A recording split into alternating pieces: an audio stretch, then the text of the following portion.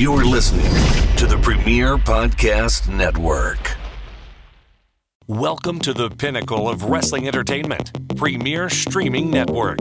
Join us at watchonpremier.com to unlock the ultimate wrestling experience. Curated to perfection. Immerse yourself in the spectacular world of wrestling history, where classic battles and unforgettable moments are at your fingertips. Join us today and experience the epitome of curated wrestling content. Because when it comes to wrestling entertainment, Premier sets the standard. Be Premier. Come on over to Adventureland. You're gonna have a fun-filled day. Summer concerts are back at Adventureland each weekend in June, and they're free with your park admission. Come rock out to live music and take the plunge on 2 new rides opening soon: the Dragon Falls Log Flume and Flying Viking Coaster. Save with the new 2-day ticket, only $34.99 per day at AdventurelandResort.com. You're gonna love it at Adventureland. The new Chevy Silverado HD puts you in command. Own strength with its enhanced available Duramax 6.6-liter turbo diesel V8. Own the lake with its available advanced towing technology. And own technology with an available 13.4-inch diagonal touchscreen. The new Chevy Silverado HD. Own work, own play, own life. Learn more at Chevy.com. Find new roads. Chevrolet. This is the MLW Radio Network.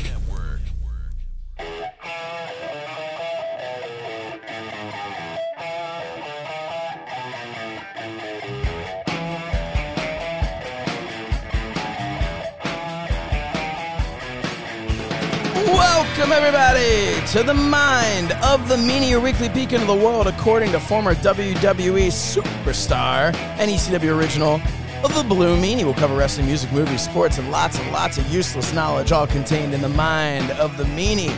I am your tour guide, Josh Chernoff, and he is The Blue Meanie. Meanie, what's on your mind, and why am I frozen? And welcome to the second first half of the meeting. Little inside baseball. We had a show before the show, and here we are on the. This show is like we're in full Spinal Tap mode right now. Oh God, you can hear me though, right? Oh, I hear you. And a little inside baseball. We're broadcasting live for our pod squad on the Patreon. And we had a little thing where, we try to have a little moment before the actual recording. And everything just went full Spinal Tap botch mode. And now we're leaving it as it is. Yeah, I don't even know what's happening here. How am I frozen? I don't know. Yeah, you're on the screen. I'm perfectly fine, and you're perfectly frozen. This is wonderful radio. And this is why you got to join up for the Patreon at patreon.com/mindofthemeanie. And you're back. I had to reset my camera. I don't know, how, I guess the camera froze. Man, what a clusterfuck of an episode this is going to be. Yeah, I wanted to share. I did an interview with MJF yesterday as we're recording this, and it will be, if you're listening to this on Monday, go to fight.tv Monday at 6:00 Eastern time. Check your clocks because we're going to be falling back, everybody. But yeah, Monday 6:00 Eastern time tonight will be my interview with MJF. So I had this tiny little clip that I was like, you know what? Hey, let me show the Pod Squad, little Patreon exclusive. And man, MJF fucked up the whole thing. Meanwhile, I'm a little bit under the weather. Meanie is looking good as always, but full of sniffles. Yeah. But might see me duck off camera just to wipe my nose, but that's about it. But I got a sweet Luna Vachon shirt. Yeah, nice. For us Latties, yeah. The Dark Side of the Ring folks released this and to coincide with the Dark Side of the Ring episode on Luna. And I got one for me and one for Mrs. Meany. She got a different style. So we're not twinsies, but yeah, it's an awesome shirt. I don't remember if you. I know we didn't talk about the Luna Vachon Dark Side of the Ring episode. Did you talk about it with Adam Bernard on an episode? Okay. I actually have not had an opportunity to watch it yet. I've seen one episode this season, I feel like. Really? Yeah, I just have not had the time. And it's one of those things where, like, it's not, to me, Dark Side of the Ring is not one that you put on in the background. Right. So, like, I want to. You really have to pay it. attention. I am planning on actually getting a one of those Roku TVs in my office. So, like, ahead of me, I have a wall, just a big wall that currently has a framed poster, a signed poster by Stephen Page, formerly of Bare Naked Ladies.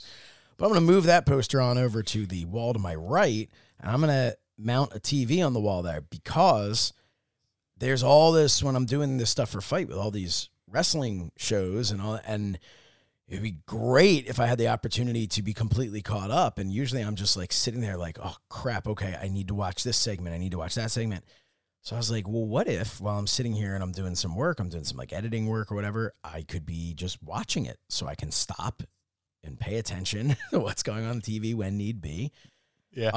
So that's kind of my that's my 2022 dream, to have a television in here.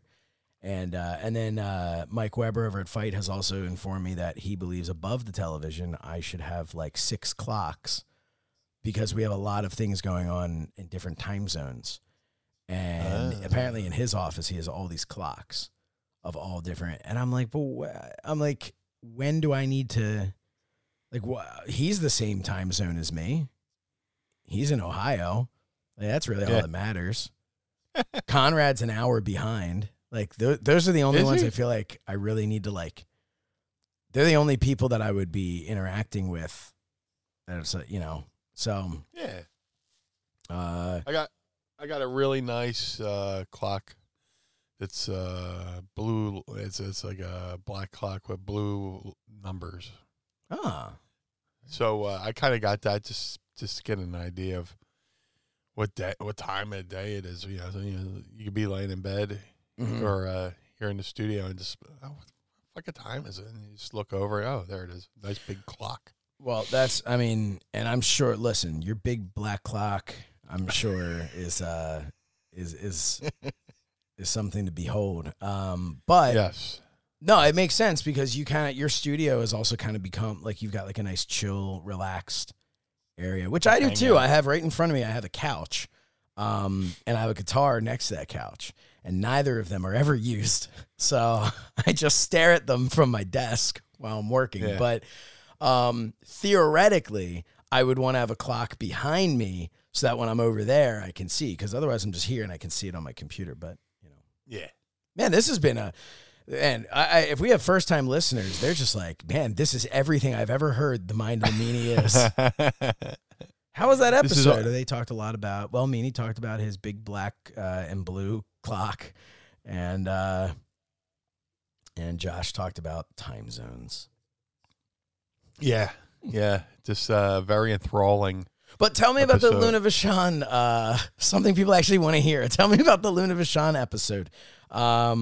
What were your feelings on it? Because it's, you know, I love Dark Side of the Ring. I think they do an incredible job. But they're without question a polarizing show within the industry because sometimes we feel like, you know, like they were a little, as they say, a little too stiff-ski on some things. And sometimes they, every show has to have a narrative, but sometimes their narrative is so straight line that it doesn't allow for the shades of gray of the situation. And a lot of people felt that was, you know, things were taken out of context in certain things. One guy I forget, maybe you're the one who mentioned this or somebody mentioned that, you know, somebody will laugh at a certain time having nothing to do with what they're talking about, but that laugh gets put in because it fits the narrative and it works and it's an entertainment show. So, Luna Vachon, you knew her. You guys were friends. correct? Oh, yeah, absolutely. So tell me, did you think it was fair? Do you think it was honest? And what were your emotions with it? Well, and another thing with when it comes to documentaries, it just takes, one edit, like you said, to change the narrative and stuff like that.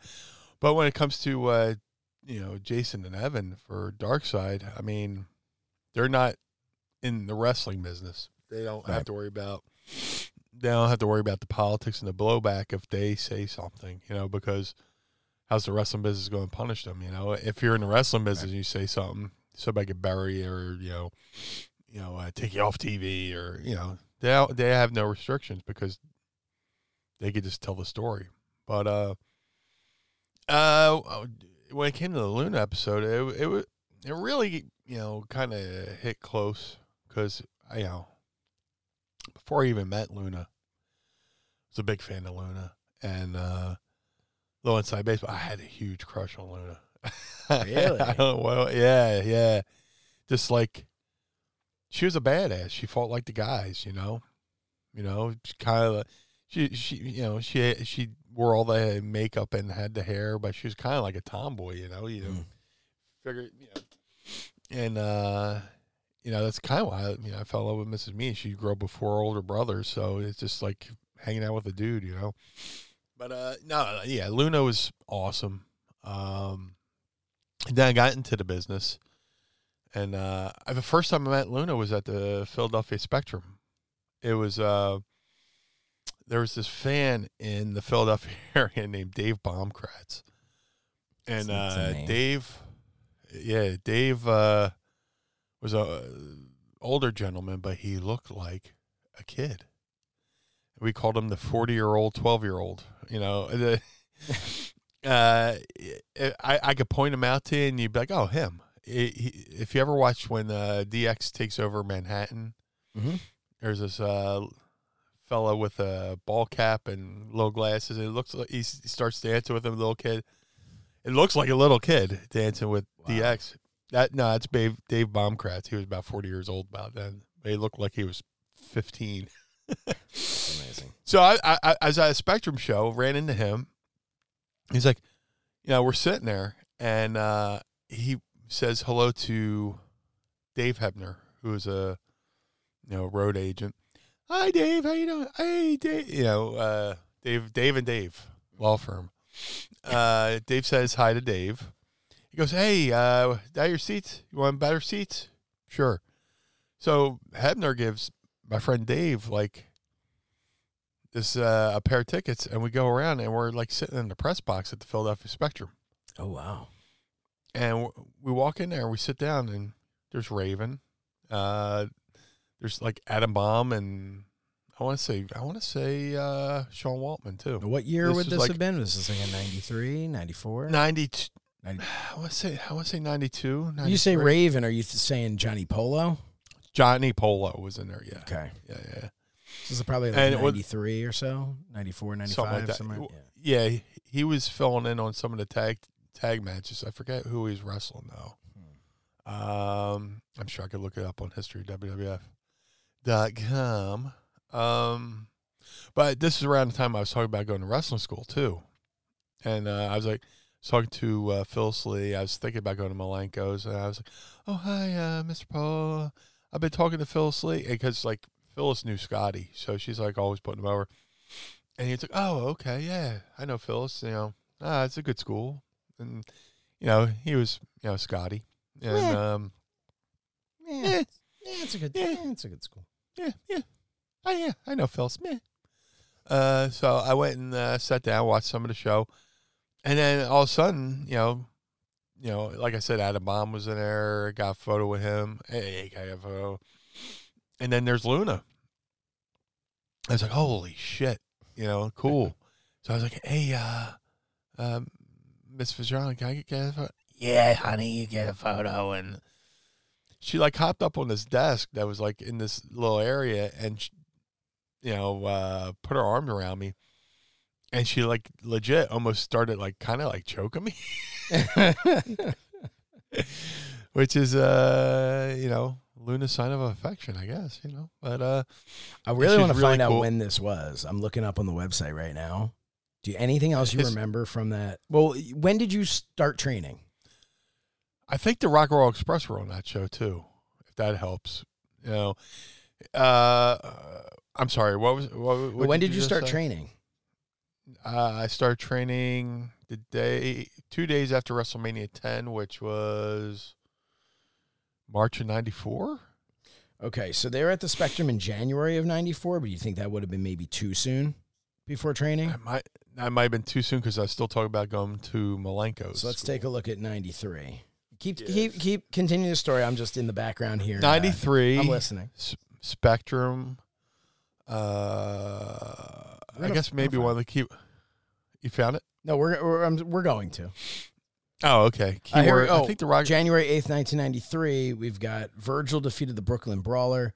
Rick and Scott Steiner defeated the Executioners. Tatanka pinned Damian Demento.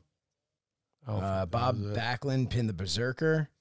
That was definitely not it.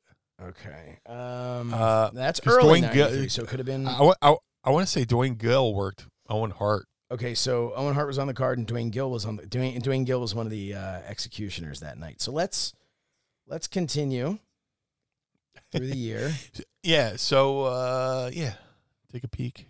Yeah, I'm sorry, I didn't mean to interrupt your story. I just didn't want you No. to think I was ignoring you. I'm doing. I want to say Dwayne Gill worked Owen Hart on one of the earlier matches of that show. So I feel like it would be later in the year because Owen Hart, that would have been when he. I'm trying to think. Okay, we'll keep scrolling through. So continue your story. So she's choking you. Yeah. No, it's just Miss Vagina gotta get a photo. Yes, yeah, honey, let's go get a photo. So we take a photo, and that was it. But that was the first time I met Luna, and then years go by, and train and go off to WWE, and I forget. I debuted in Philly, but I want to say we're doing a loop in upstate New York, and me and her just wound up staying at the same spot. And she's like, and this is how cool Luna was. She knew I was a young kid, newer to the business, even though I'd been in ECW. It goes in her pocket, hands me a thing of cash. She goes, "Look, I know it's your first time on the road. Pay me back when you can, but get yourself something to eat and stuff like that." Wow. Or yeah, she just gave me some money. I was like, "Oh, Wow, that's I I feel like yeah, it that's was- not something that is commonplace in the wrestling business. No. I wasn't like $1 million, but it was like, here, just go get something. Hey, to it eat. was $5. That's a pretty awesome thing, to be honest with you. Look at this young guy in there. How many times you hear the stories of when people are just, it's either they're ribbing somebody or someone's going to get heat. Or I remember this one guy who took a first class ticket. But I think that's really awesome. Yeah, and she's just started giving me this wisdom. Make sure you get a good tax preparer. You do this, do that. Save your money. And she gave me this little lesson. We're just sitting there talking. I was like, oh, this is pretty fucking cool. That's really cool. Yeah. So throughout the year, I was there for 2 years, and we would just hang out. And we're at TV. You gotta be there at 1. So you're just, even if you're not doing anything, you gotta be there at 1. So we'd been catering, and around the time I got bored, I started painting my fingernails blue. And she's like, "Here, give me that." And Luna would sit there and paint my fingernails for me. That's amazing. So, and it was such a cool thing that I refused to take that nail polish off because I wanted that was the Luna layer of nail polish. I would just paint over that. But the Dark Side episode talked about a lot of things I kind of knew, and stuff I didn't know. I knew her, shoot name was, she hated it, was Gertrude. And I learned that out. That's not a great one to be honest. Yeah. That's not a great one. I learned that. Here's another thing. I think I was on her last show ever in Cleveland for Cleveland All Pro. Joe Dombrowski just put out a match between Luna and Jessica Havoc from Cleveland All Pro, which I was Cleveland All Pro champion at that time. And he said that it was her last show. So if I was on her last show ever, that's even more special, just knowing, everything. But, we're sitting there, and her and Mrs. Meany just hit it off, and she's like, yeah. And, Tracy brought up that she's from Connecticut. She's like, and she named the school she went to, and Tracy's like, oh, I went to that school too. And she's like, yeah, and it somehow came up, yeah, my name's Gertrude. So she was all like, oh, yeah, I'm Gertrude. But yeah, I learned that and talked about that on the show. But I didn't know she trained with Moolah. I didn't know she was one of Moolah's girls, so to speak. But where was I? Because I'm still trying to think of what that date on that show. So I'm looking at 93 here, and there was one. It was Owen Hart versus Terry Taylor. That wouldn't have been it. No. So I'm still going through. I'm around June of 93 at this point, because Luna debuted for the WWF at WrestleMania 9. Right. So that would have been in April of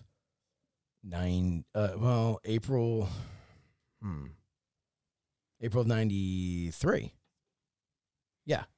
April of 93 would have been WrestleMania 9. So maybe it was like a September, October? Yeah, so that's what I'm kind of going through, just seeing where... I got to tell you, WWE was in Philly so frequently when I was a kid, and I did not go nearly enough. Right. Well, when I was a kid, I was spoiled. I was watching on Prism, Mm-hmm. And that's kind of why they stopped showing it on Prism, because people were like, fuck it, why go watch it live when you could just watch it on TV the next morning? The Prism is how I ended up getting... The first time I ever went backstage was a friend of mine's dad worked for Prism. Nice. And that's when we went backstage. That's when I met the one of the Beverly Brothers and the Undertaker and Paul Bearer. And remember, the Undertaker he had the duck under the door frame. It was crazy. Let's see. We got Philadelphia Spectrum, July 16th, 1993. Sensational Sherry versus Luna Vachon did not take place as scheduled, it says. So, okay. Ah, son of a bitch. Which could explain why she was hanging out, right? If it didn't take place. But I'm not seeing... I'm seeing Shawn Michaels versus Mr. Perfect. Bret Hart and Yokozuna. Smoking Guns defeated Afa and Samu. Afa was substituting for Fatu. I didn't know Afa was still working back in 93. Man, I would love to see that. I'm not seeing Owen Hart on the card, though. Let's keep digging. I'm trying to think. 1, 2, 3 Kid, maybe it was 1, 2, 3 Kid against Adam Bomb was on that show too, because they did that fucking awesome spot where Kid was on his back and Adam Bomb grabbed him by the throat and just picked him up and fucking lifted him up over his fucking head by his throat. We're gonna find it. By hook or by crook. Meanwhile, James Sorensen writes, well, I'm not going to say this out loud, so I'll just put this on here for you to read, Meanie.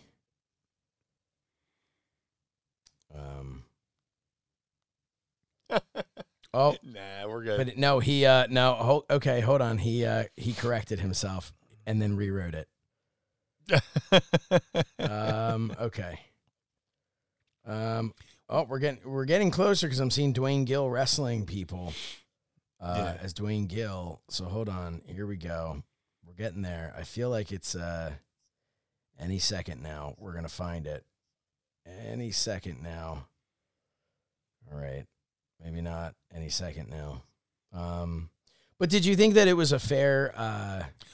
The Luna episode of Dark Side of the Ring... what's fair, when if you're telling them the truth, especially, they had her son on there. Well, that's the thing. Do you think they were telling an honest truth that, like, you know? There's a lot of stuff I wasn't there for, so there's a lot of stuff, you know. Was it honest? It's as honest as, you know, a documentarian can be. And then, you know, there's a lot of stuff that was out there, you know, that was known, and a lot of stuff I didn't know. I didn't know she had kids. You know, I didn't know she had a son. And her son, Van, was on one of those Hell's Kitchen shows. He's like a renowned chef now, which is pretty cool. But, you know, it just, you know, there's a lot of stuff I didn't know with the, especially, you know, how she felt. Well, I kind of knew how she, you know, felt. You know, she did a lot of things for the WWE and didn't feel as appreciated. That's the terminology I'm talking. She didn't feel as appreciated for a lot of the stuff she did, especially when it came to, you know, working. Yeah, I mean, unfortunately, she was in an era too where they weren't really emphasizing women's wrestling, right? You know, and then you know, she went away for a little bit, came back, and that's when they were doing the you know, the puppies era, where it was like nightgown matches and this, that, and the other thing, and she's working with, you know, Sable, making Sable look like $1 million. And there was one moment where she had a match. WrestleMania, man. Yeah, wasn't that her and Sable at WrestleMania? Well, it was like the, you know. Yeah, there was like a WrestleMania where, you know, she made Sable look like $1 million, and they come back to the locker room, and there's like a round of applause, and she thought she was getting like her due, like, you know, some respect. And it turns out they were cheering for Sable, who was like right behind her. You know, so it was like a constant, like, feeling like the, you know, what's this saying, the redheaded stepchild, you know, just feeling like underappreciated, you know. One of the spoiler alert, one of the stories I hadn't known, Medusa was on the episode when she was Alundra Blaze, and there was like some show, and she's like, you know what, fuck it, I'm just gonna put the title on you. She was just gonna, you know, I mean, basically there was Bull Nakano, Alundra Blaze, and Luna Vachon, you know, were like the main wrestler, the only women, and unfortunately the only women in the women's division at the time. And, you know, Medusa was like, fuck it, I'm just going to put the belt on you. And, you know, just to, you know, give, you know, Luna some, you know, respect, some due. And, did she? You know, it was to the point where Medusa was laying on her back, and she's like, I'm not kicking out.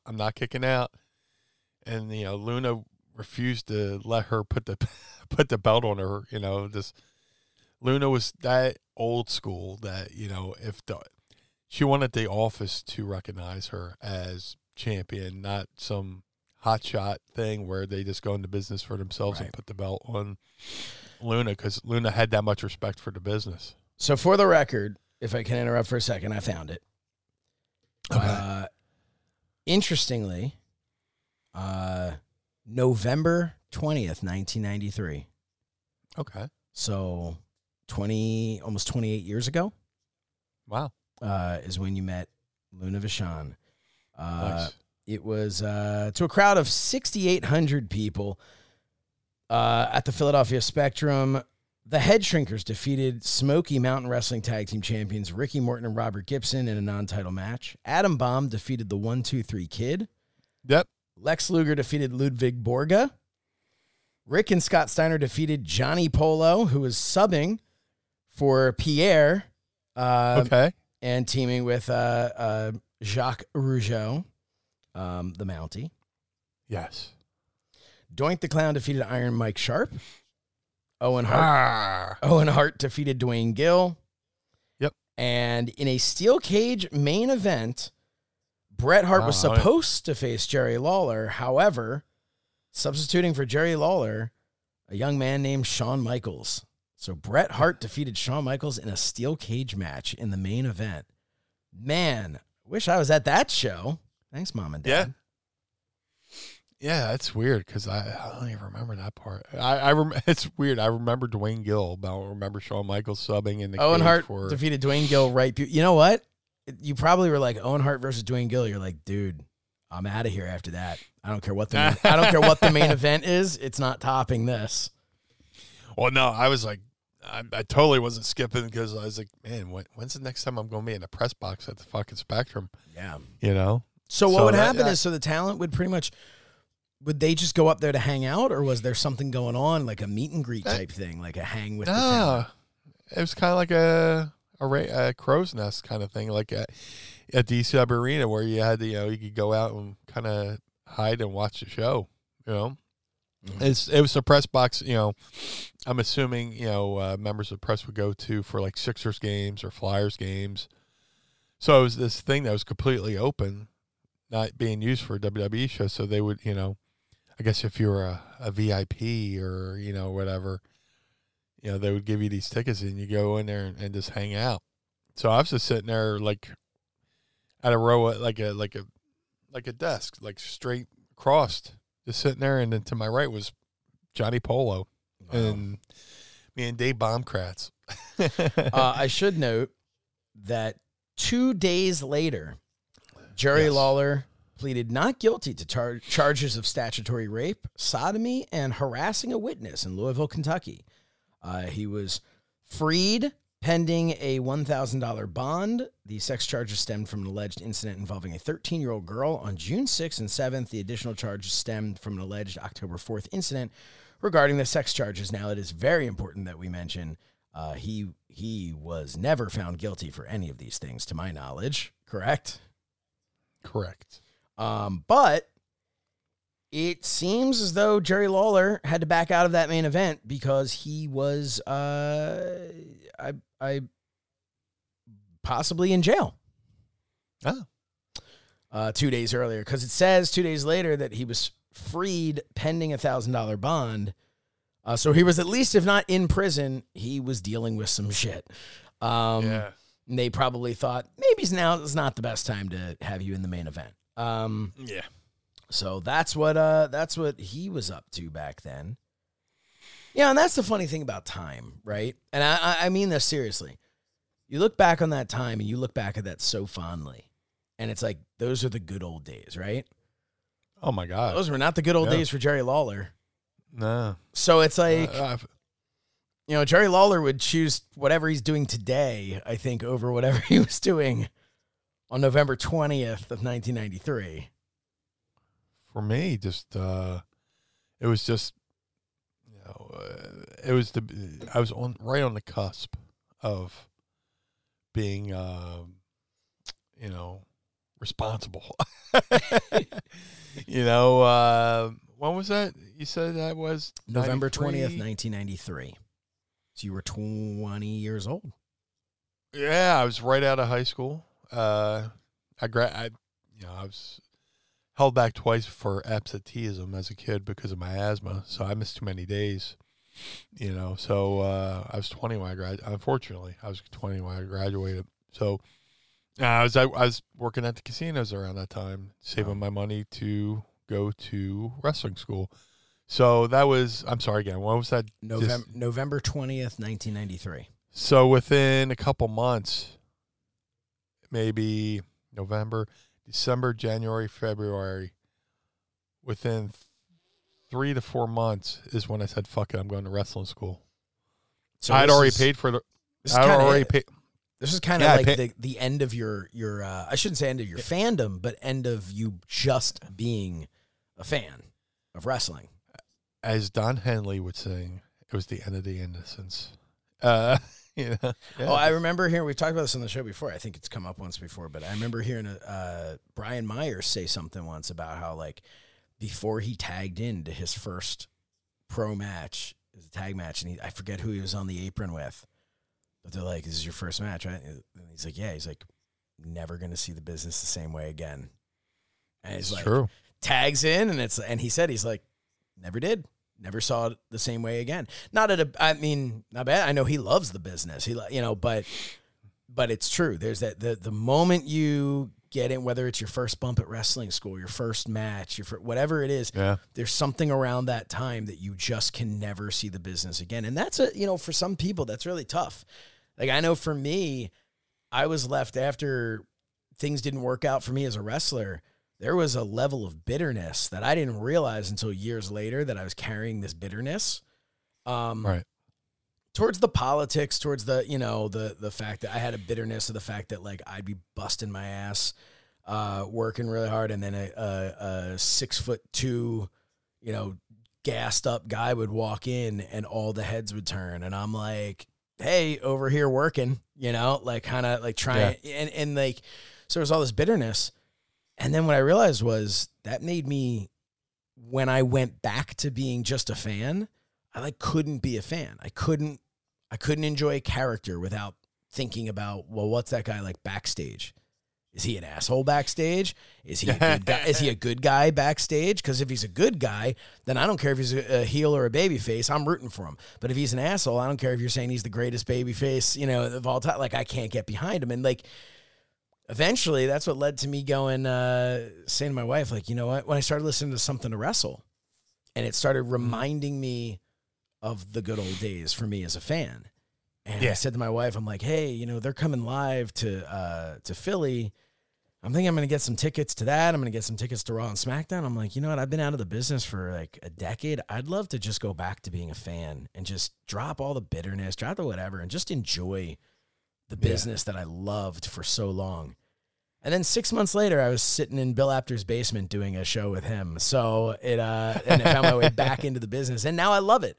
I see it for what it is, but I'm so glad that I had that opportunity to drop the bitterness. But it's true. But I took a little side road there. But for you, I mean, that's really a monumental moment.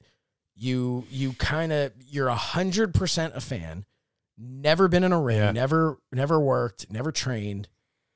But you're getting like this taste of sitting in this crow's nest, so to speak, with all of this talent, especially in there with Johnny Polo, who would go on to be Raven, who would go on to be such an instrumental part of your career. It's really fascinating.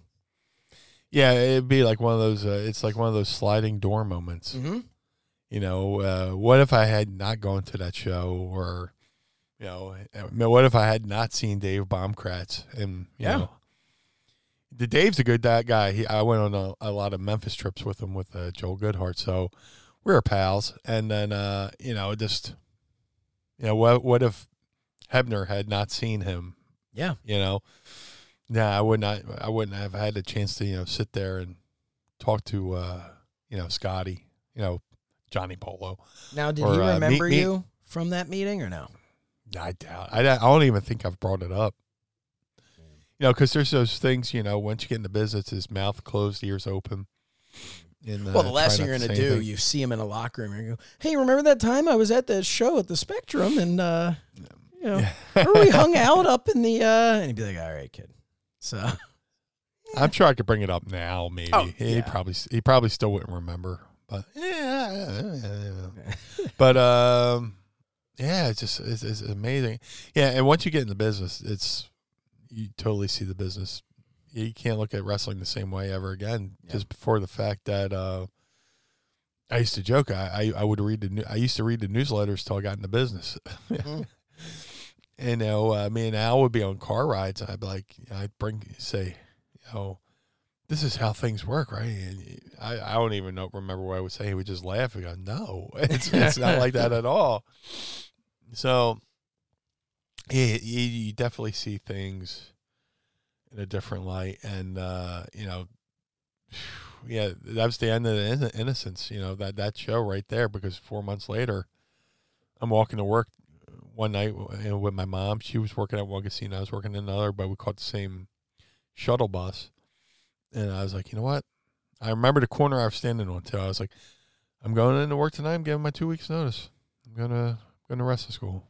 But I'm going to stick around long enough to watch WrestleMania 10. I'll leave the next morning. Yeah, I'll watch it on your dime. Hey, you know what? That was you were studying. Yeah. What was that? And when they had a little going away party for me, and, it was pretty cool.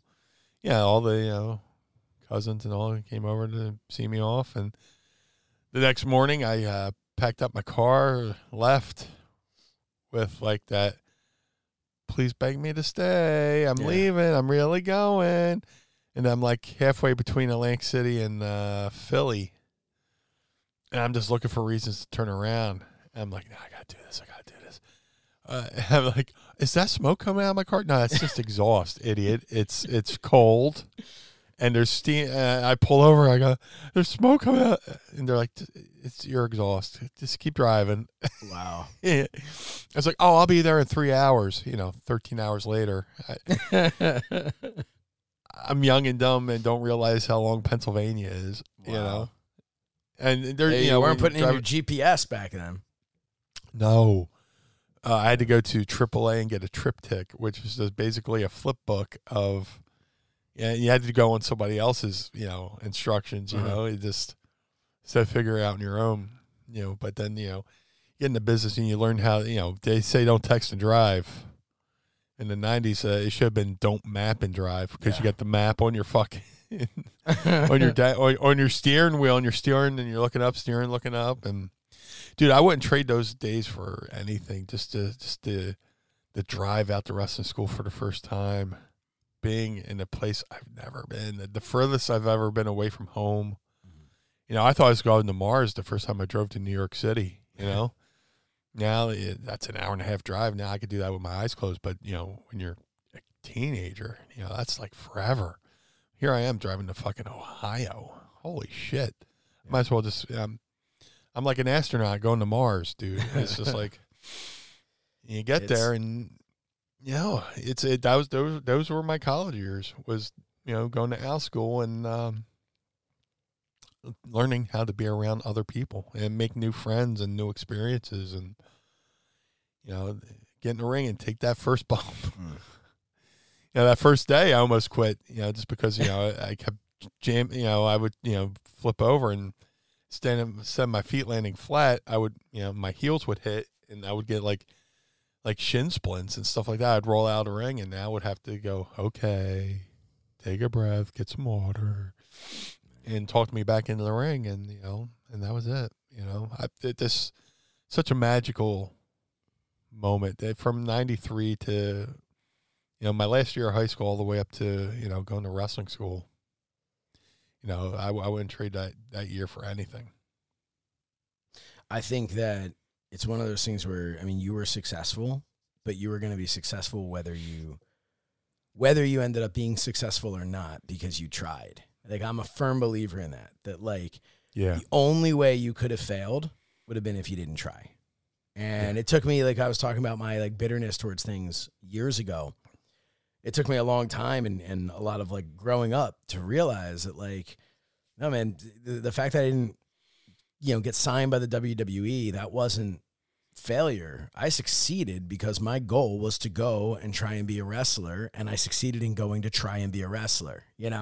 I got to, I have memories of working people that, I'm so glad that I have those memories and the times more than anything, the time in the car, the time,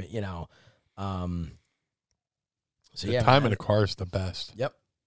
We've talked about it before, but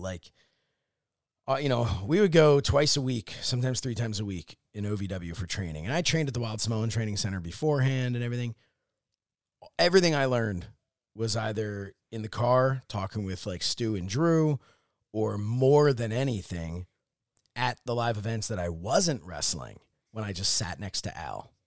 That was my whole education, was just when I would sit next to him and he would just talk throughout the entire show, and I'd be watching and he would be pretty much just saying, here's why you don't want to do that. And then ask me a question. Why did he do that? Why shouldn't he have done that? And it's, which was definitely at times, I'm sitting there going, any word out of my mouth is I'm going to tell Al Snow why, it's tell me why he should have done this. And I'm like, I don't know. You tell me why he should have done this, but he would get me thinking. And it was just, man, I wouldn't trade those moments for anything. I wish I still had those training tapes, man. There's stuff I did training that I I never did ever again. Because it just like Al giving me a fucking backdrop where it looked like I was going out of camera frame and shit like that. But he talked me into doing things I never thought I could do, especially taking a backdrop. Yeah.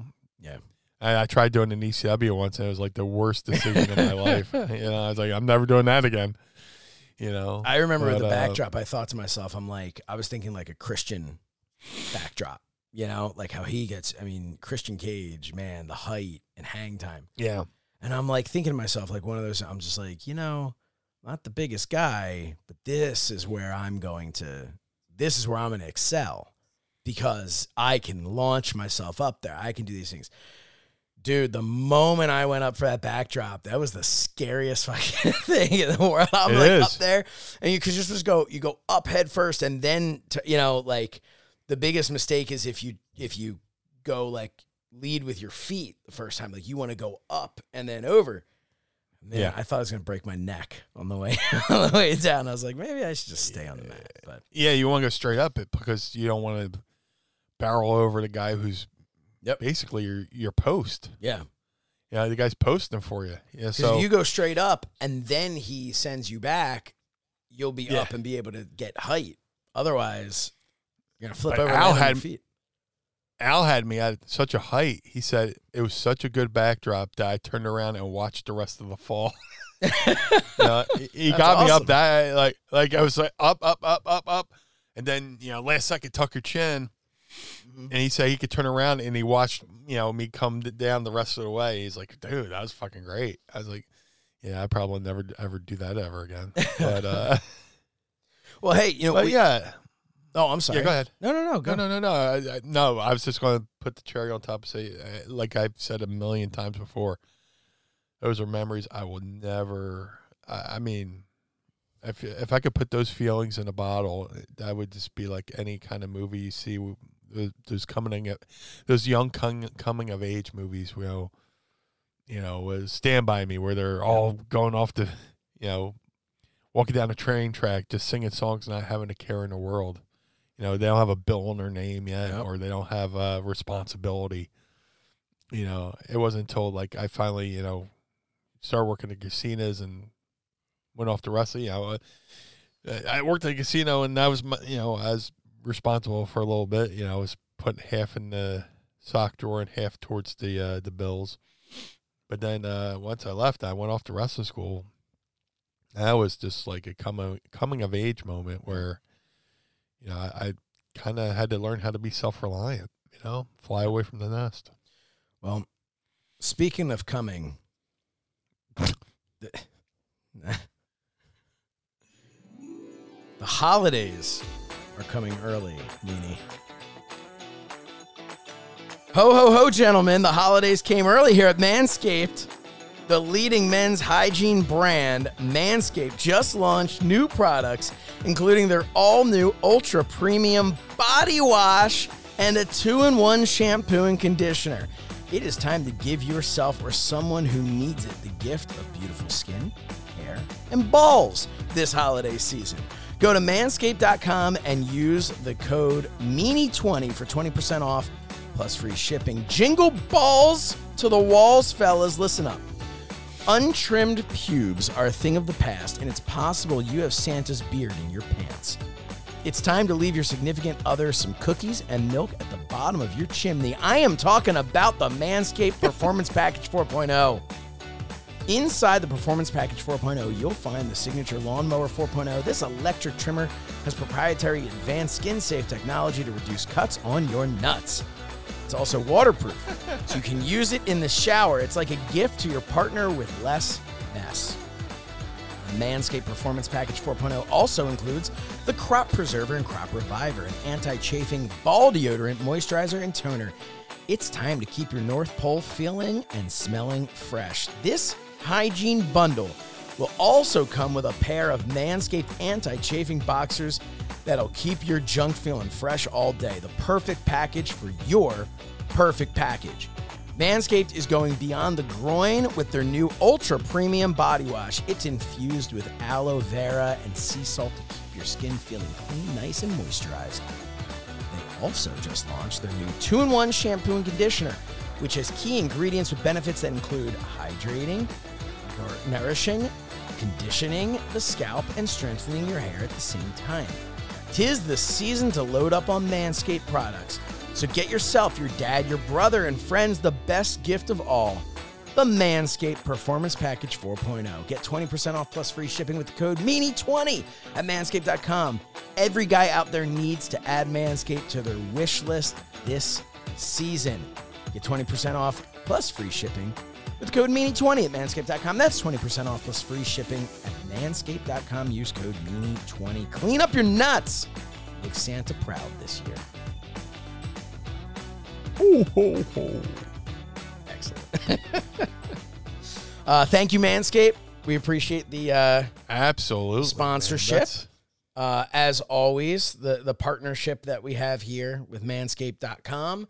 And we hope that will continue on for many, many, many years to come. Now, Yes. Sorensen says, I used promo code MEANIE20 and it's been amazing. Love Manscaped. It's amazing. Use it to keep your candy cane smelling amazing. Well, that took a turn, Sorensen, but you know what? I agree. As much as I don't want to talk about your candy cane, I agree. He also says, listening to you guys, I always feel more enlightened about life and love your stories in wrestling. Oh, That's Thank you. awesome, man. God Hey. knows I've got them. You got stories. Dude, you should do a podcast. Yeah. Hey, That's. you have stories and people have questions. You want to do Ask Meanie? I would love to. It's time to ask me anything. Ask me something. All right. Let's do this thing. Hi, I'm TV Steve Allen. Let's do this. All right. Hashtag Ask Meanie. That's how you do it. And we're going to kick things off here with Andy Slichter. Can we discuss the complete failure of the WWE and their gross misuse of talent that unfortunately got released? Hashtag Ask Meanie. Meanie. Oh, Man. again, we've talked about this. How is WWE not preparing to sell? You know, just it's insane. They have to be. So much good talent. Dude, 18 guys or 18 folks. There's some women in there. That's released. talent. 18 talent. That's not talking about all the people that were released in The Office. That's a full card. You know, and it makes you think. You know, how many people? You know, because there was that initial after WrestleMania release. Then there's more releases, and now 18 over the weekend.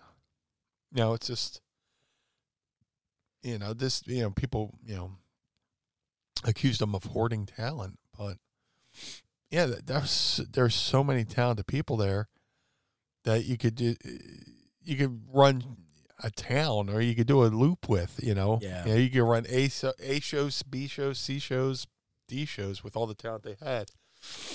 It's just I don't know what the thought process is, but I said on Twitter the other night that there's got to be like some kind of book written about this era. Of the, you know, the COVID era of wrestling and coinciding with all the releases, and somebody's got to find out something to the whys, the how and the why that all these people are just being let go. You make a great Especially point. when they were, yeah. You make a great point, because this is absolutely an era that one day people are going to look back on and go, "Holy crap, what a fascinating time." And I mean that in the best and worst ways, but really a fascinating time. Who's most shocking to you as far as releases? On this dispatch? Yeah, Keith Lee. I mean, he had so much potential and so much upside. You know, the way, you know, fucking Brock Lesnar fucking sold for him at the Rumble, you know? Do you think it had anything to do with his health? There'd been a lot of talk that he maybe is still feeling the effects from his battle with COVID, because that was very serious, apparently. I was unaware. Oh, so he had said, remember he like disappeared for a while. You know, he was up on the main roster and they disappeared. He eventually came out and said that he pretty much he got COVID and it got bad. It got like to a bad situation. And the word, rumor and innuendo, I think as our friends like to say, was that he was still feeling the effects. I mean, people we've seen now a year and a half later, people still feeling effects from COVID. And you talk about an athlete. I mean, you're a guy who knows the struggles of having, of being asthmatic and have, issues that you had with your lung. So, I mean, I can only imagine that this is not like, look, this isn't recovering from an injury. This isn't recovering from, what's he going to do if he's having effects from COVID? And again, that is speculation based on what people are speculating, but maybe that played a role in it. Where they could look, I would say maybe they looked at it and said, okay, I don't know that the upside potential of Keith Lee is what we thought it was at this time. But I'm going to be honest with you. I don't think any of these releases had anything to do with who it was or what, like, I don't understand. And you look at, I'll tell you the one that was most shocking to me was Karrion Kross or Killer Kross as he's back to being. Yeah. And the reason it was most shocking was, and people can point and go, well, they ruined him. They put the fucking helmet on him and they, did the things. And yeah, to an extent, yes, they took Scarlett away from him. They were just like, what works? Okay, remove all of that. Right? Like that was what they did. But WWE also, they've had more hits than they've had misses. And I think that, you never know what could have come from that. What's shocking to me is while they're very much like, oh, we don't want any of the indie guys. We don't want whatever. We don't want the indie guy. Like, Killer Kross is a guy who, like, he was in the indies, made a name for himself, but he was a big dude. He was a big guy, and I think that he looked like everything the WWE would want. So I don't know. I found it surprising that they would release him and release Scarlett without giving the opportunity for that act on the main roster. Right. Just to at least, give it, what's the word? Battle test it, put it out in front of the people and let the people decide if it's going to work or not. Again, there were so many people on that list. I forgot that he was one of the folks released as well. Yeah, it's pretty incredible. It kind of they brought him up to the main roster, and then he's on main event. It's like, are they just throwing things? No, they put the shows on the wall and just throw darts at him. Okay, Karrion Kross goes to here. That's what it feels like, and I want to imagine that it's not. Like I don't.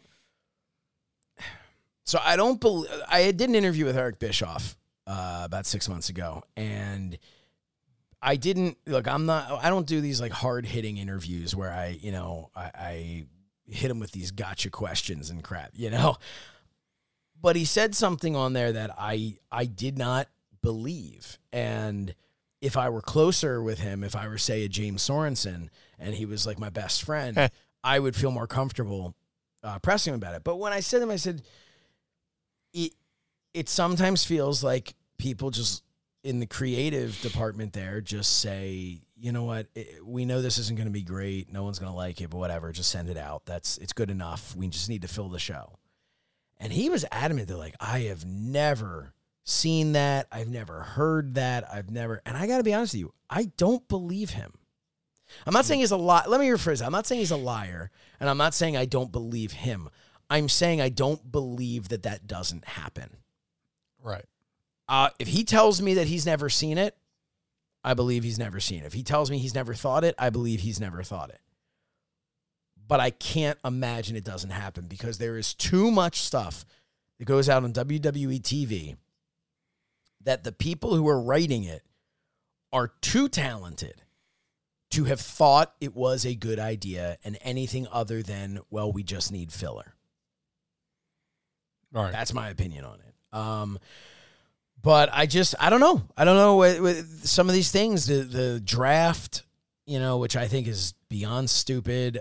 They don't need a draft anymore. We talked about this before, I think. They don't need a draft because they have competition now. Right. So they have AEW to compete against. Yep. So why not put all your forces together?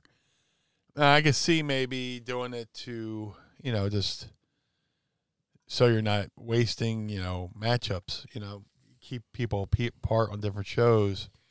How about just so they're not facing each other too early? How about some enhancement talent? And it doesn't have to be the jobber back in the day, guy gets beat in 5 seconds. I like something I love that AEW does is that, they'll have matches where clearly they're putting over. What was the LSG? I can't remember who his partner was, who then I believe signed with AEW against FTR in Philly. Moriarty. Yeah, and so I look at that. That's that to me is a modern day enhancement match, but it was a damn good match. Enhancement match doesn't have to be the guys come in, boom, boom, boom, hit their finish, and it's just a showcase. Because then again, I mean that doesn't work nowadays. It's like you got this other athlete from somewhere else. There's a lot they can do, but I'll go to Shackleford to keep it moving here. Shackleford has a question. Meanie, if you were a huge corporation that does buy WWE, who do you hire and put in place to run WWE moving forward? Oh, man. Like I said, everybody's got their opinions where they're going. I think Amazon would buy them up because you're buying something that you can automatically sell the products of. And you got your streaming service. And once the deal with NBC dies down, they could probably take that over.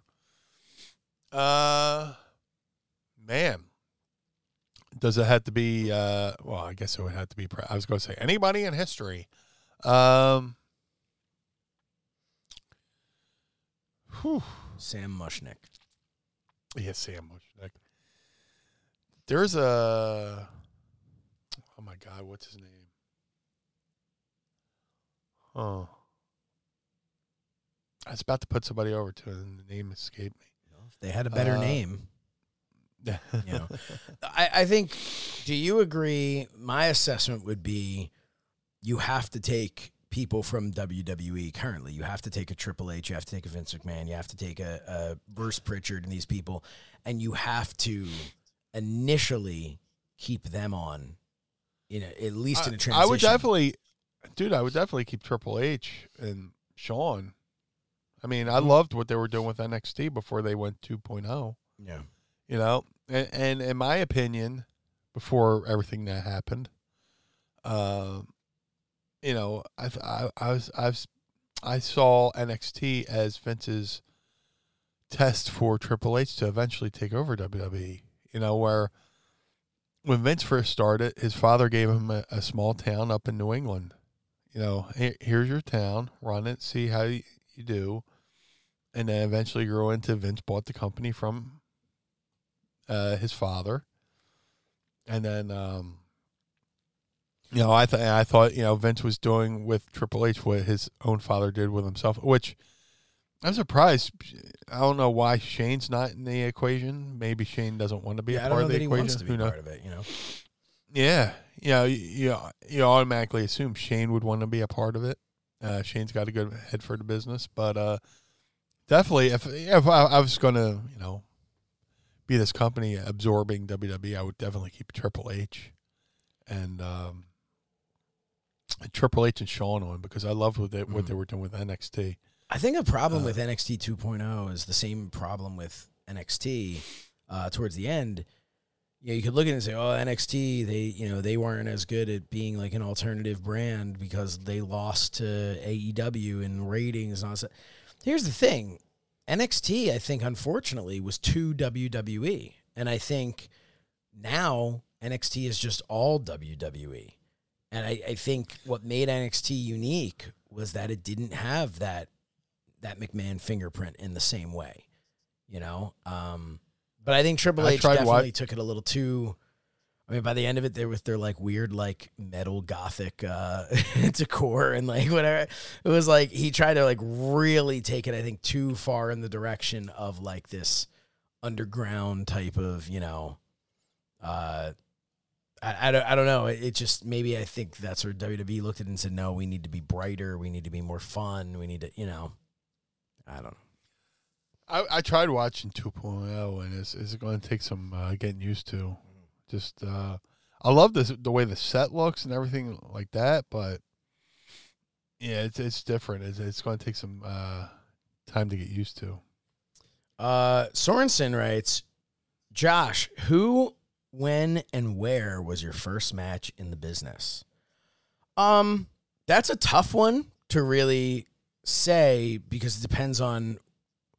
So, as we talked about before, I ran the Teenage Wrestling Foundation when I was 15. I wrestled in a ring in front of people who paid money, but do I really consider that my first pro match? Not really. I hadn't trained. I hadn't, you know. I guess my first pro match would have to be against a friend of mine, and it shouldn't have been against a friend of mine. It should have been against somebody else. But it wasn't supposed to be against. It was against a lukewarm John Brody.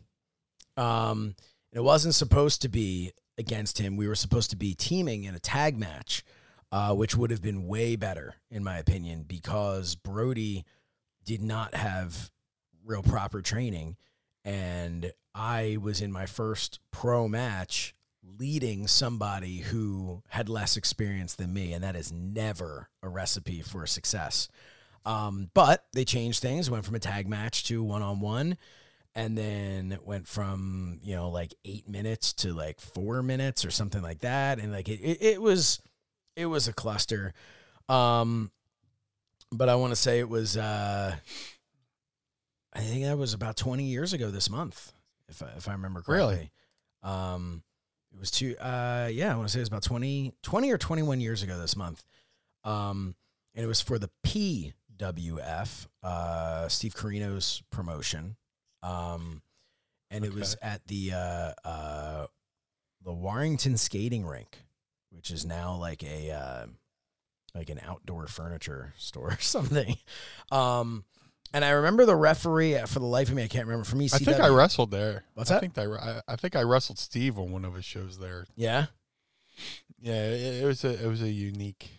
It was an interesting, you like changed over where, like, because I used to go there as a kid, like on rainy days at camp. Like we would go there. So it was like a very weird, bizarre thing to be wrestling there. But there was a referee, what is it? Redheaded referee from ECW. Redheaded? Yeah. I consider him to be redhead. Not Keener. Yeah. I thought he was a blonde, but all right. I don't know, whatever. I'm gonna Google him. Just Mike Keener. Mike Keener, yeah. I want to make sure. I'll see him today at MLW. Yeah. Yeah. So yeah, because he's at MLW. Yeah. But I want to make sure little inside baseball. That it's who I'm thinking the right guy. But anyway, I'm pretty sure I am. So I had just trained at the Wild Samoan Training Center, but I had this match, and it was horrible. Horrible, horrible, horrible. And he takes me outside afterwards, and he kind of, like, does this whole, like he's putting on a show. I don't know who he's putting it on for. Slowly takes out a cigarette, kind of. Who? Keener, I guess. Oh, okay. Yeah. Like he really is just like first he, taps the pack a little bit, it was like this long show while I just stand there, like he doesn't say anything, waits until he lights a putting on this whole thing. And he like wanted me to like level with him that I'd never trained. And he's like, because that match, that was not someone who's ever trained in wrestling. And my opponent had never trained.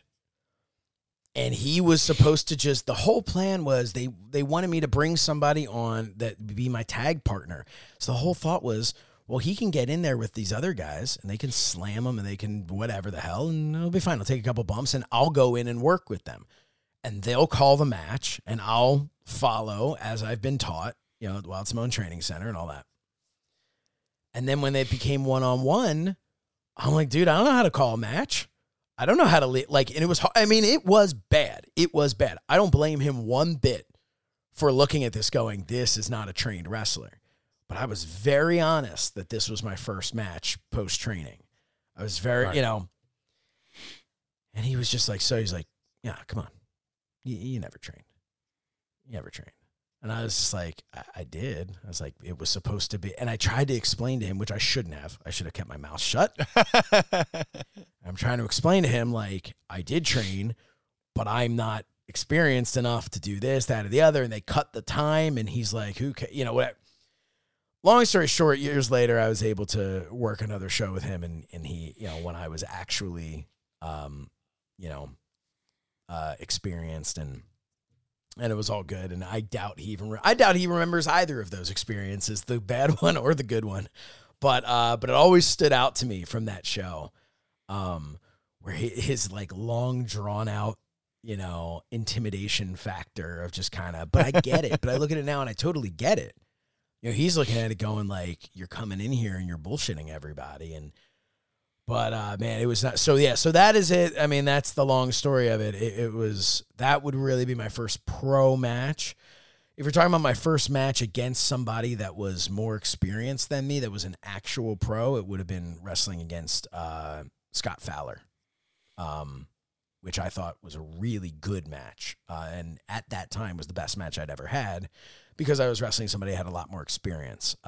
Instead of wrestling someone with less experience, or what I spent a lot of time doing was wrestling, it would almost be like student show type things, and I'd be wrestling people of equal experience, which is still not, you definitely gain something from it, but you're not having a good match. Right. But anyway, that's that. But send in my best. I'll go, who? So... what else do we have here? Okay. That's an interesting one. I feel like we've heard from Saki the sock puppet before. What do most wrestlers think of puppets like me, and why? Here's a good one from Mark and Dryden. What do you two think is going on with the whole Charlotte situation? If there even is any. Judging from last night's SmackDown, they didn't address it. This was from 6 days ago. So, I don't know. I think if Meltzer tells you something's happening, then chances are she's probably just, doing the opposite. Yeah. I don't know. She had a falling out with Becky, from what I understand. Yeah, there was definitely some heat there, right? Which is sad because, they were the four horsewomen and they had this bond going. But as Tracy Smothers would say, you changed, man. You changed. What's your deal? I can only assume, her father's no longer there. Her husband's killing it in AEW. Maybe it's just a matter of, make them fire me so I could go to AEW. Listen, I wouldn't be surprised. And a year ago, I would have gone, no, she's a lifer. She's not going anywhere. But now you look at it, and can they take the name Charlotte? No. But Ashley Flair, they can't take the name Flair. Right. So, man, that would be something. That would be huge for AEW. That would be huge. And that's the beauty of AEW being in existence, because it's back to the way it was in WCW. Like, the thought of Charlotte versus Britt Baker. Yeah. Like, that's cool. That's exciting. The idea of that. Yeah. But again, I would say, you have to capitalize if you're AEW. And if you ever got that opportunity, you're going to get a lot of eyeballs watching Charlotte versus a Britt Baker. But what makes them come back the next time? So, and I kind of feel for the folks being released now, because it's kind of like, I kind of went through something similar. ECW closed, WCW closed. And all of a sudden, the indies were inundated with all this talent. So everybody's fighting for spots on shows. Now, WWE didn't go out of business, but they just let go a shitload of people. Yeah, not everyone can go to AEW. Not everybody can go to, and Ring of Honor just shut down. Barring if they do come back. I want them to come back. Interesting thing about Ring of Honor. I've seen people asking the question of, wondering if Ring of Honor can be successful, because part of what made Ring of Honor is kind of what AEW is doing. Right. So, that forbidden door, Ring of Honor was knocking down that forbidden door a long time ago. Just it wasn't as forbidden. Yeah. It's tough. It's tough. I don't know that anyone's gonna. Maybe one person will go to AEW from this batch. Yeah, there's Impact, but they can only take in so many folks. There's Impact. There's MLW. Yeah, there's MLW, and they've released a few folks recently with just with Mance Warner and a couple others. He's been wanting to be released for a long time. Unfortunately, now he's injured. But him and Danhausen.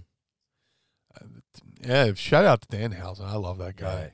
Right. I've never met him, and he is just top on my list of somebody I want to work with. I got to meet him at the Ring of Honor show, the last show I did before the shutdown, and it was pretty cool. We just just had a conversation, and it was really good, really, really smart. Blue Meanie and Danhausen characters are made for each other to do something, Yeah. But right now he is very injured, very evil, and I believe he has they have already exceeded the number that they put on there for his GoFundMe, because it kind of sucks, man. He's apparently from Canada, and his family's up there, and he can't go back. Well, he's from Michigan. His wife is from Canada. Oh, so I think they're up in Canada is the thing. They're up in Canada, yeah. So when I saw his family's in Canada, I was like, oh, he must be Canadian because he's so fucking good. My assumption was, well, that makes sense. He's obviously from Canada. He's from Michigan, and his wife is from Canada, so he spends time up there as well. So, here's a great question from Mark and Dryden. We'll do a couple more questions, and we'll take it home here. What themes as a kid did you two love, but were cheesy as hell in hindsight?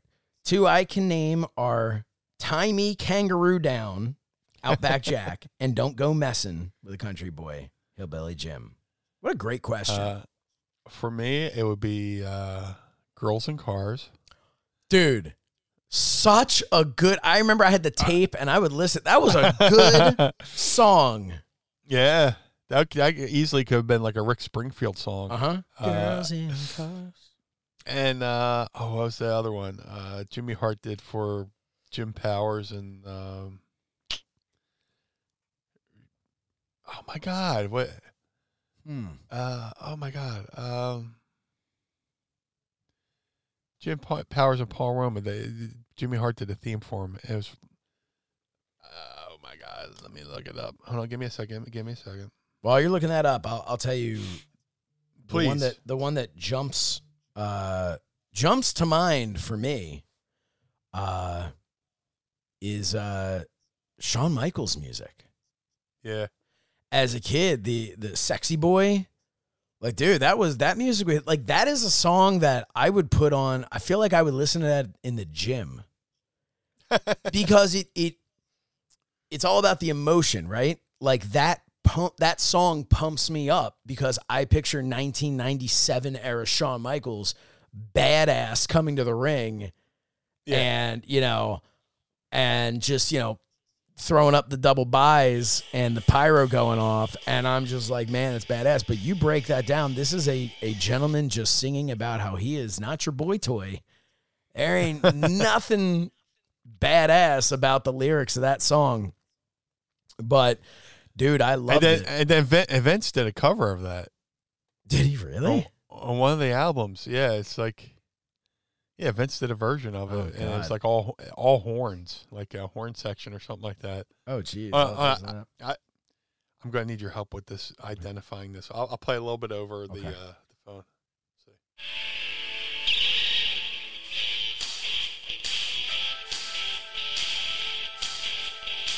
What's the... Can you skip ahead to where there's like... It's coming up.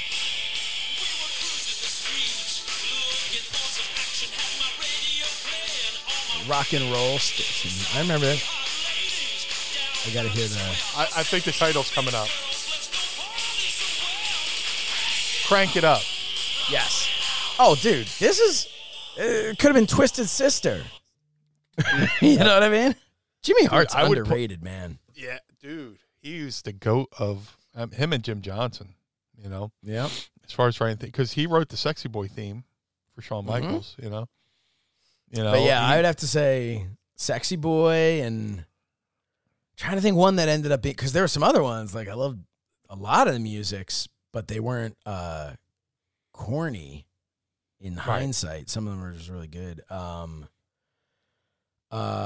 you know what I Dusty Rhodes. The American Dream. The Common Man. Song. Yeah. I honestly that cowbell kicks in, man. Sorensen writes, I'm currently on a Zoom with Uncle Eric. Do either of you have a question for him? Man.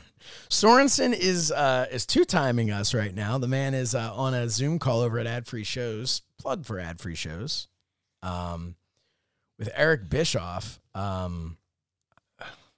totally agree with everything he said about the ratings because I've said that on here. Agree completely. The Monday Night Wars the Wednesday Night Wars were not a war because in the Monday Night Wars they're fighting over whole numbers and not decimal points. Yep. You know, I guess you could Sorensen just tell him I said hello and that I don't know what else. Just tell him anytime he's in Philly, I want to buy him a beer. Yeah. Yeah. There you go. I want to take him to McCusker's and buy him a beer. Because somebody asked him on something. Somebody asked him if you ever been to Philly, what's your favorite spot? He's like, the airport. And I was like, oh, come on, Eric. You have to change that. Gotta change that for sure. As a proud Philadelphian, yep. I'll have to show Eric Cuskers. I guess the last one we'll do here is as we're starting to ease towards the holiday season here. Ringside Rant writes, other than the turkey at Thanksgiving, what is the one thing that is a must every year at the Meanie Thanksgiving? Oh, my Aunt Riri's string bean casserole. She makes it. It's perfect. Just and she puts like these with the French fried onions or something like that on there. It gives that a little bit of crunch. Yep. Yeah, that's a good one. Yeah, she makes a pretty good ambrosia salad too. I know he didn't ask about mine. Thanks, RJ. But I would, to me, it's sweet potato casserole. So a couple of years ago, so my mom makes one, my wife makes one. They're very different. And they both made them. And it was like both of them looking to me and like, which one's better? And I'm just like, yes. Like they're different. They're both equally amazing. And it's weird that like my wife, and she definitely put some extra like cinnamon and sugar in there just to try and win. And it was so damn good. But like, it's, but that's me, sweet potato casserole. No such thing as a bad sweet potato casserole. Oh my God. Sweet potato is my kryptonite. Just, yes, all of it. I'll take all of it. Sorensen, ask Eric if Conrad and Paul Bromwell were both unavailable, would he want me to host an episode of 83 Weeks with him? Because, man, Paul Bromwell's killing it over there. And, it just looks like he's having so much fun.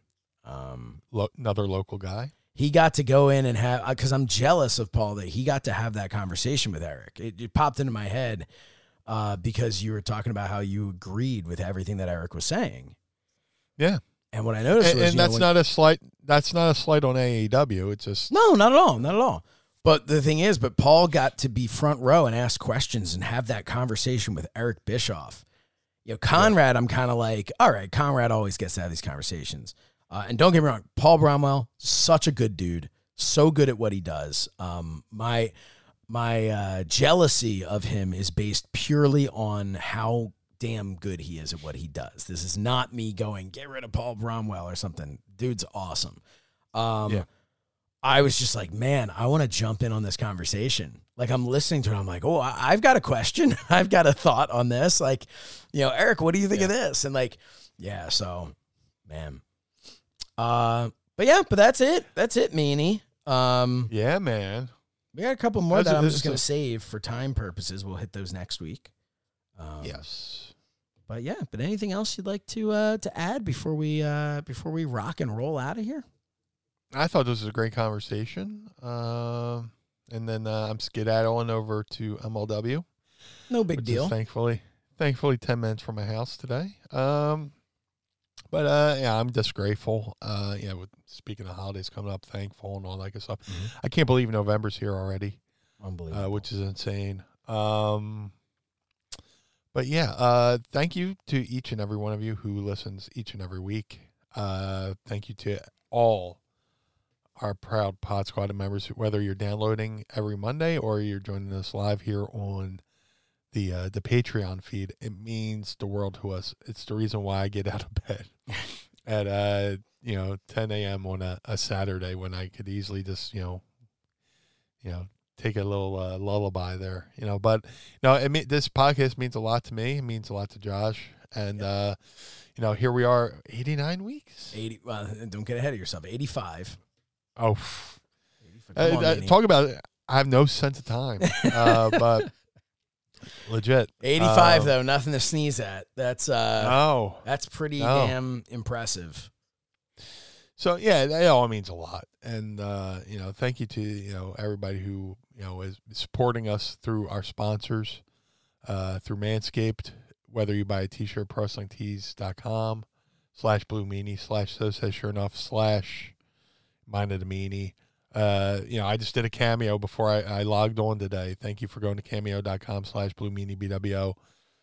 It all helps. It all helps us keep the lights on here. So greatly appreciate it. I know I pretty much say the same thing each and every week, but I would feel guilty if I didn't say thank you.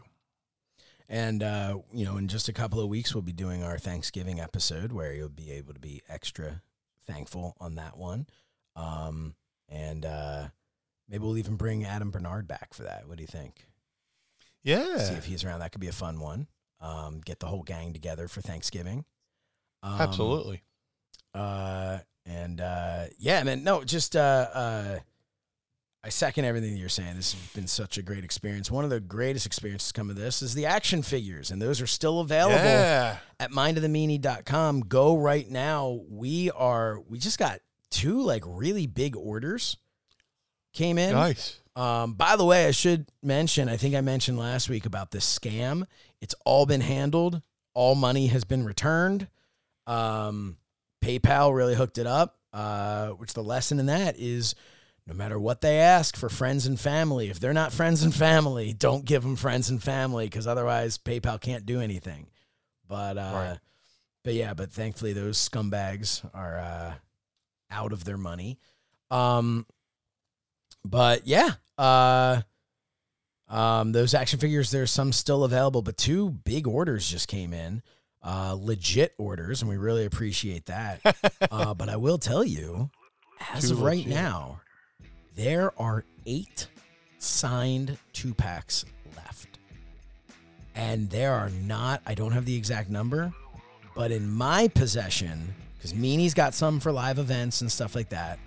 Yeah. In my possession, there are not a lot of mint on card left. We have some damaged packaging ones, which have been selling out, so those are almost gone too. But there are not a lot of mint on card left.